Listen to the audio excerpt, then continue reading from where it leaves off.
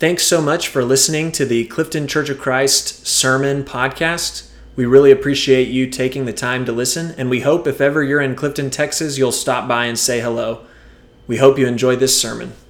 I've been in church circles long enough and grown up as a minister's kid long enough that there's lots of things we like to say are signs of a healthy church, you know.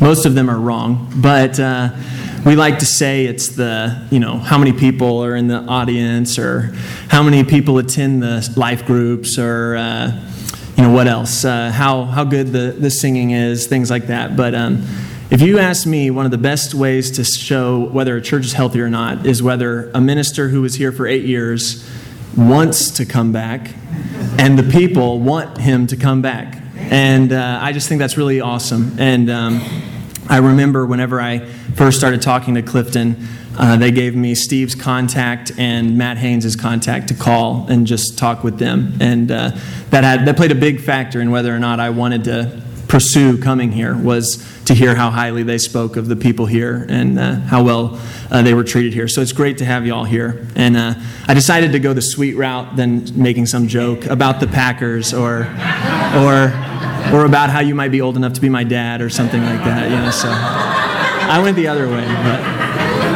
So we've been going through this series called God in the Manger, and it's a book that's a collection of letters written by Dietrich Bonhoeffer. Many of the letters are, and it's been helping us as a framework for this series. And so we're going to continue that trend, but I'm going to introduce the fourth of the four words in a little bit of a different way. But I want you all to think about this phrase for a little while. How many of you at some point this week have said to someone, I hope you have a Merry Christmas? People said that? Okay. I also grew up where you did not say Happy Holidays. That was something my mom was big on because we want to remember Christ. And I can agree with that. But one of the things I think about with this phrase, have a Merry Christmas, and the points I want to make today is that many of you have probably at some point or another said, I love ice cream, or I love chocolate chip cookies, or I love going to the movies. And as you've probably heard preachers say in the past, whenever we do that, we water down the word love, right? Love is supposed to be a special thing. The idea of someone saying, I love you to the person they maybe want to marry someday, that's one of those like, wow, they use the L word. But we throw around the word love all the time for all sorts of things. I love this. And it cheapens it. And I want to contend today that I think sometimes we can cheapen this phrase a little bit. Because what we do is, what we mean when we say have a Merry Christmas is what we mean, I hope you have a great time with your family, I hope you have a good December 25th. And I want to try to get us to think about today, I want us to think about the fact that we are saying much, much more than that whenever we say, I hope you have a Merry Christmas. And I want to also make sure I say before I keep reading, I listen to lots of podcasts with lots of preachers, and I owe a lot of the heart of this sermon from Tim Keller, who preached a sermon called, I think, The Purpose of Christmas or something, and it's come through so much in this sermon, so I want to make sure I give him credit.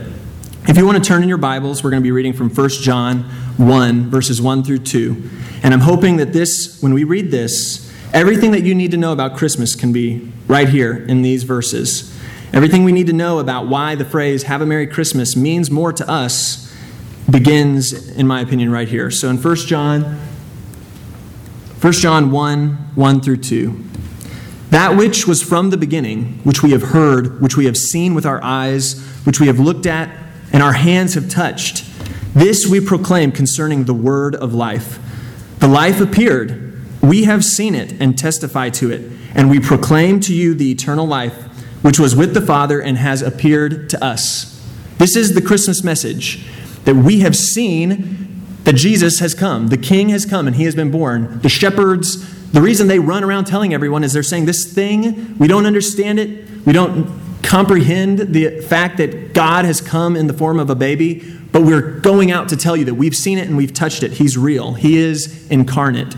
That is the fourth word of our series we've been going through. We talked about the mystery, we talked about the waiting, we talked about the redemption, and now we're talking about the word incarnation. And if you don't know that word, sounds technical to you, incarnation is the idea of something becoming human, God becoming incarnate in Jesus Christ. We proclaim to you We proclaim to you what we have seen and heard, so that you also may have fellowship with us. And our fellowship is with the Father and with his Son, Jesus Christ. We write this to make our joy complete. And so whenever we think about the message of Christmas, when we think about what we're saying when we say the phrase Merry Christmas, there are two parts of it that I think are incredibly crucial. And that is that this phrase is doctrinal, big word, and it is historical. Now the word doctrine or doctrinal, some of you may really like that word, some of you may shy away from that word. I think a lot of people who are atheists don't like the word doctrine because it sounds very rigid and controlling, well, this is the doctrine. And for others of us, we might like the word doctrine because it's something that feels firm, something we can stand on. Well, this is a doctrine that we believe. A doctrine, as simple as explanation as you can get, is something that we base our lives on. This is a doctrine that we hold on to. It's something that we contend for. It's not just something that we're like, oh yeah, I think that's true. It's just like, no, I'm willing to stand up for this. It's something we insist on. So in other words, doctrine is first and foremost a faith stance. It's not something that we can prove scientifically. It's not something that we can prove empirically. It's something that we say, I believe in this. This is something I'm going to not just believe, but my belief in it is going to change the way I live my life. And I believe it is incredibly important that we realize that every time we say something about Christmas, we are speaking doctrinally, because we are saying with our lives, with our words, with our thoughts, that the invisible has become visible, that the incorporeal has become corporal. The word corpus is Latin for body, like Corpus Christi, body of Christ, Corpus Christi, anyway. Corporal, the thing that wasn't in a body has become in body. The thing that was, and here's a great quote from Tim Keller on this, God has become human. The absolute has become particular. The ideal has become real. The divine has taken up a human nature. I love this phrase so much because when I was in college, I got really frustrated a lot when we would do ministry classes and we always had to talk about things in theory, right? I want you to imagine theoretically that you were a youth minister at a church. That's not real ministry. Because why is that not real ministry? Because real ministry happens in a church, in a context, in a community. It's not something that we talk about in theory, like, oh, well, maybe in this place. I think about people who do mission work. The reason why we don't just dig up a building like this and send it on a ship across to another country like Africa and just drop it down and say, oh, this is how you ought to do church. Look, we've got all this, dropped it down for you. Why is that not right? It's because this is our context. This is where God has come and lived among us here in Clifton. And God looks like something. Jesus Christ has manifested himself as something else there. Another way that they're able to meet him. And it takes great missionaries to be able to say, how do we make this message of Jesus relevant and real here in this context? And we do that everywhere we go. And when we say that Jesus Christ came, we don't just mean, oh, well, this big general thing happened where this guy came and he wants us to do all these good things. No, he came and really decided to become particular in your context, in your setting. In the setting of Jesus, it was ancient Israel, but he still, every Christmas, we remind ourselves that he still comes to dwell among us here where we are. No matter where you are in the world, he is there with you. And that is a doctrine that we live our lives on. Another thing about this doctrine that I think is so crucial of God coming with us is the fact that there are all sorts of religions that are fine with the idea of God being completely transcendent and holy and powerful. Islam has no problem saying God of the universe is supreme and he is in control and he is big and majestic. Islam has no problem with that. Buddhism or even certain religions that worship nature and the earth, like Native American cultures, they have no problem with saying that God is right there next to you. They have no problem with saying, well, God is in the wind. God is in the mountains and the trees, and God is next to you. But the thing that separates Christianity from those religions is that Christianity says the God who is transcendent, who is in majesty and power and transcendent, also came very near to you in the child and a baby. The same religions that say, oh yeah, sure, God is right there, the wind and the trees and all that, they don't have room for the whole idea of this transcendent, powerful God. And yet, it is in Christianity we see that Jesus came to be that he is both God transcendent and God Emmanuel with us. Isaiah 57 has this great passage that encapsulates so much of this idea of God being both. For this, am I on it?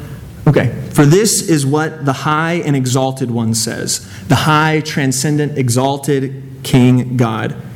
He who lives forever, whose name is holy.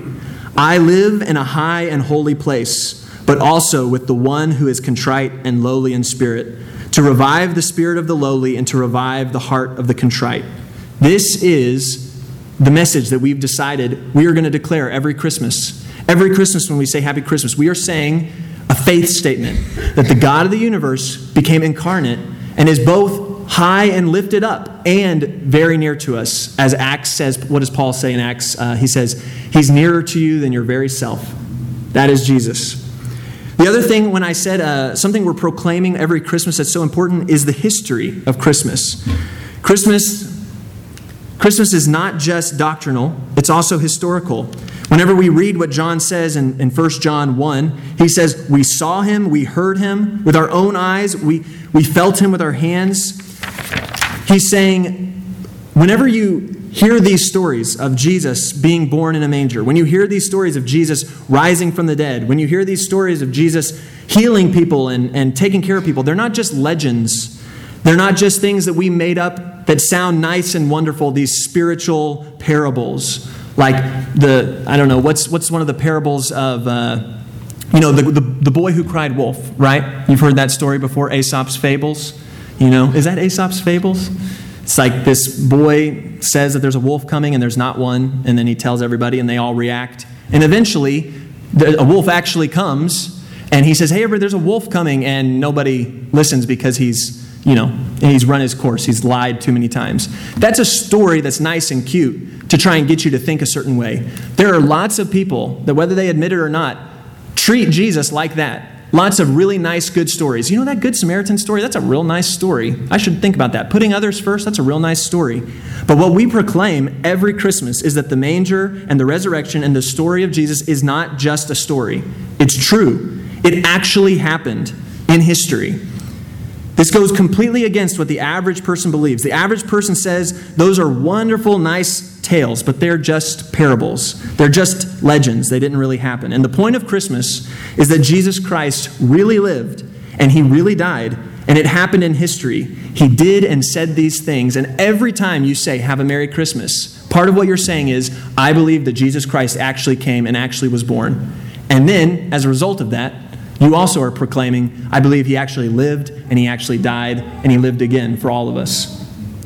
And so every year when I see these stories, I don't know if you see them, but there's lots of studies that say that Christmas time is one of the highest depression rate times in the country. And you might think, that doesn't make sense. It's such a happy time. That's exactly why it makes the most sense, because it's the time where the whole world decides to say, we're going to take everything that's actually going on and we're going to act like it's not going on to be happy with family for a little while, okay? That's what a lot of people do. There's a whole lot of people that spend all Christmas looking at their neighbor's Christmas lights and feeling down about themselves because their lights aren't better. There's a whole lot of people that spend Christmas looking at the presents that their other friends are able to do for their kids, or that the trip that they got to go on, and they feel pretty down because that's not them. There's a lot of people that spend a lot of time at Christmas where they know the message of Christmas is this is when we spend time with family, and they're by themselves. And they're alone. And it can be a really down time of year. And I personally can imagine how down I would feel at Christmas if I was in that position. But the reason why I'm not depressed come Christmas time, even if all those things might be true about me at some point or another, the reason I'm not depressed is because every Christmas, when we say we are celebrating the birth of Christ, we are proclaiming the truth that God became flesh, that he really lived and he really died, and that allows me to keep on going. That allows me to have hope during this time when we focus on exactly what we're saying at Christmas. And so I'm going to try and do this fairly quickly. But in my opinion, there are three things that if you really believe the Christmas message, if you're willing to sit here and say, I believe Jesus actually came, I believe that the God of the universe actually was incarnate in flesh, these are three things that should radically change the way you live. Because remember, I said doctrine is not just something you believe, but it's something that impacts how you live. And these three things are that you should be genuinely in awe, which we've kind of talked about already, profoundly present, and intensely relational. With the genuinely in awe, we did a whole lesson on this, so I'll just read about this. But the idea that you should have an awe at the mystery of the fact that God came and lived. In Luke 1:29-38, it says, Mary was greatly troubled at his words and wondered, genuinely in awe. Mary was greatly troubled at his words and wondered what kind of greeting this might be. But the angel said to her, "Do not be afraid, Mary. You have found favor with God.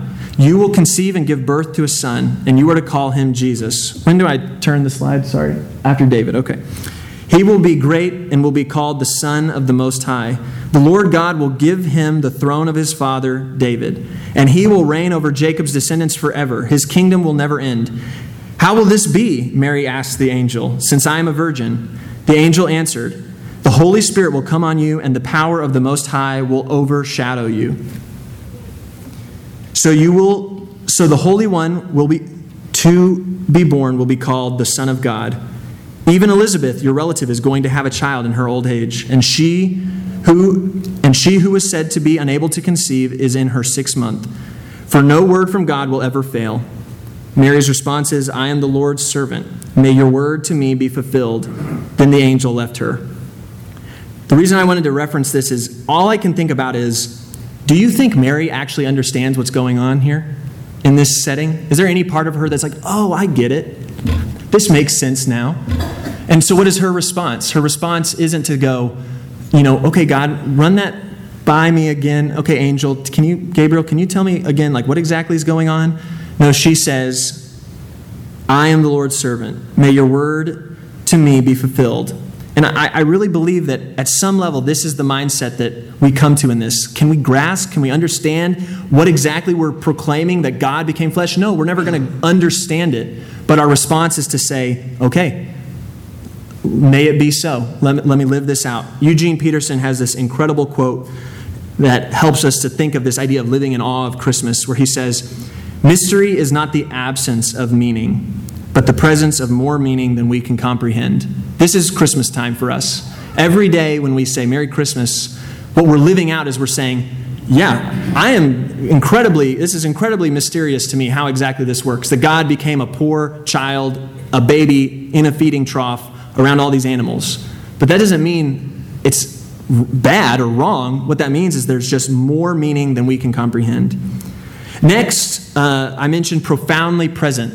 If you are someone who believes in the message of God coming, then you have to see this life as something that's incredibly important. I mentioned this when I did my Ecclesiastes series, but often in church, we do this thing on accident where we make this whole life about getting to heaven someday. We make this whole thing about how do we get out of here so that we can get over there. And yet throughout the Gospels, all Jesus cares about is getting heaven over here. All he's worried about is trying to say, how can I get more and more of God's kingdom on earth as it is in heaven? How can I have more and more of my disciples and my people who are bringing the kingdom of God where there will be no pain, no sickness, no death? How can I get more people to bring that here and make this life more like that? And one of the great places we see that is the fact that God didn't just say, "Hey, you guys down there, I'm going to try and get you out of there as quickly as I can." What did he do? He sent himself in the form of his Son to live among us. Traditional religion, all the traditional religions back then would have said anything that is bodily and not spiritual is bad. The body is bad. Why on earth would God want to become a person? The real action takes place in the spiritual realms, of course. And yet we are worshiping a God that says, no, actually, he came and he took on flesh. And this is important because the gospel is that salvation is the kingdom of God coming down into this world. The body is important. Matter is important. The world is important. He took on physical flesh. Therefore, Christians know that in the name of Christ, when we share our faith, we're not just saying hey, let me help get you out of here. What we're doing is we're saying Christ came to help the poor person get a decent house.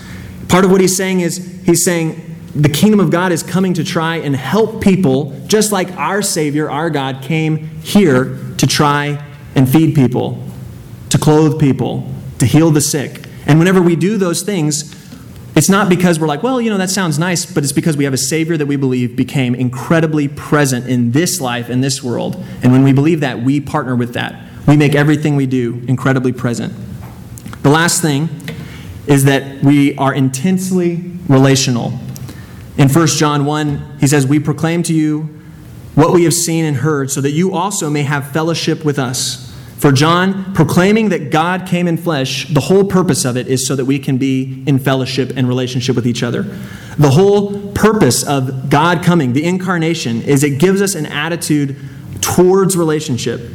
Jesus is God's message to the world, that he said, I want a relationship with you so bad that I'm going to leave all the things that I have to come near to you and be like you.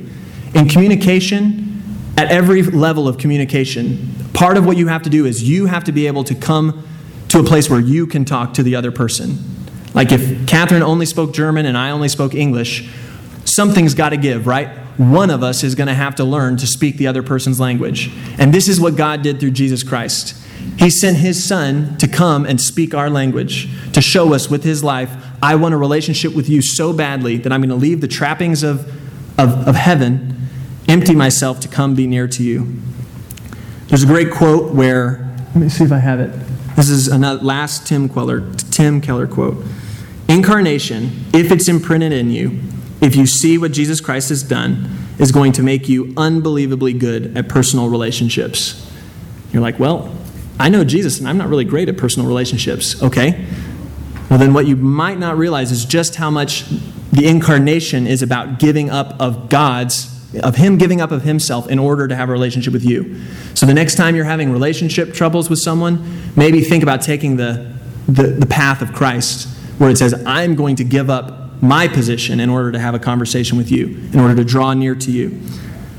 So when next year comes and you're going to unpack your Christmas decorations, you're going to pull out all your Christmas sweaters, maybe not if you live in Texas, because you probably don't own many Christmas sweaters. Remember that this whole world has the name of Jesus Christ on their lips, even if they don't worship him. For us, the reason we join the angels in celebrating Christ's birth is because we believe it's true. We believe it actually happened. We believe that God came nearer to us than we can imagine. And because of that, we're going to live our lives differently. We're going to live genuinely in awe. We're going to be incredibly present in this life, just like God came to be present in our life. And we extend radical hospitality in relationships because that's what he showed us by coming in the manger. If any of you would like to learn more about this relationship that Christ wants to have with you, if any of you have any prayer requests or anything, the elders are going to be standing at the doors while we stand and sing this song.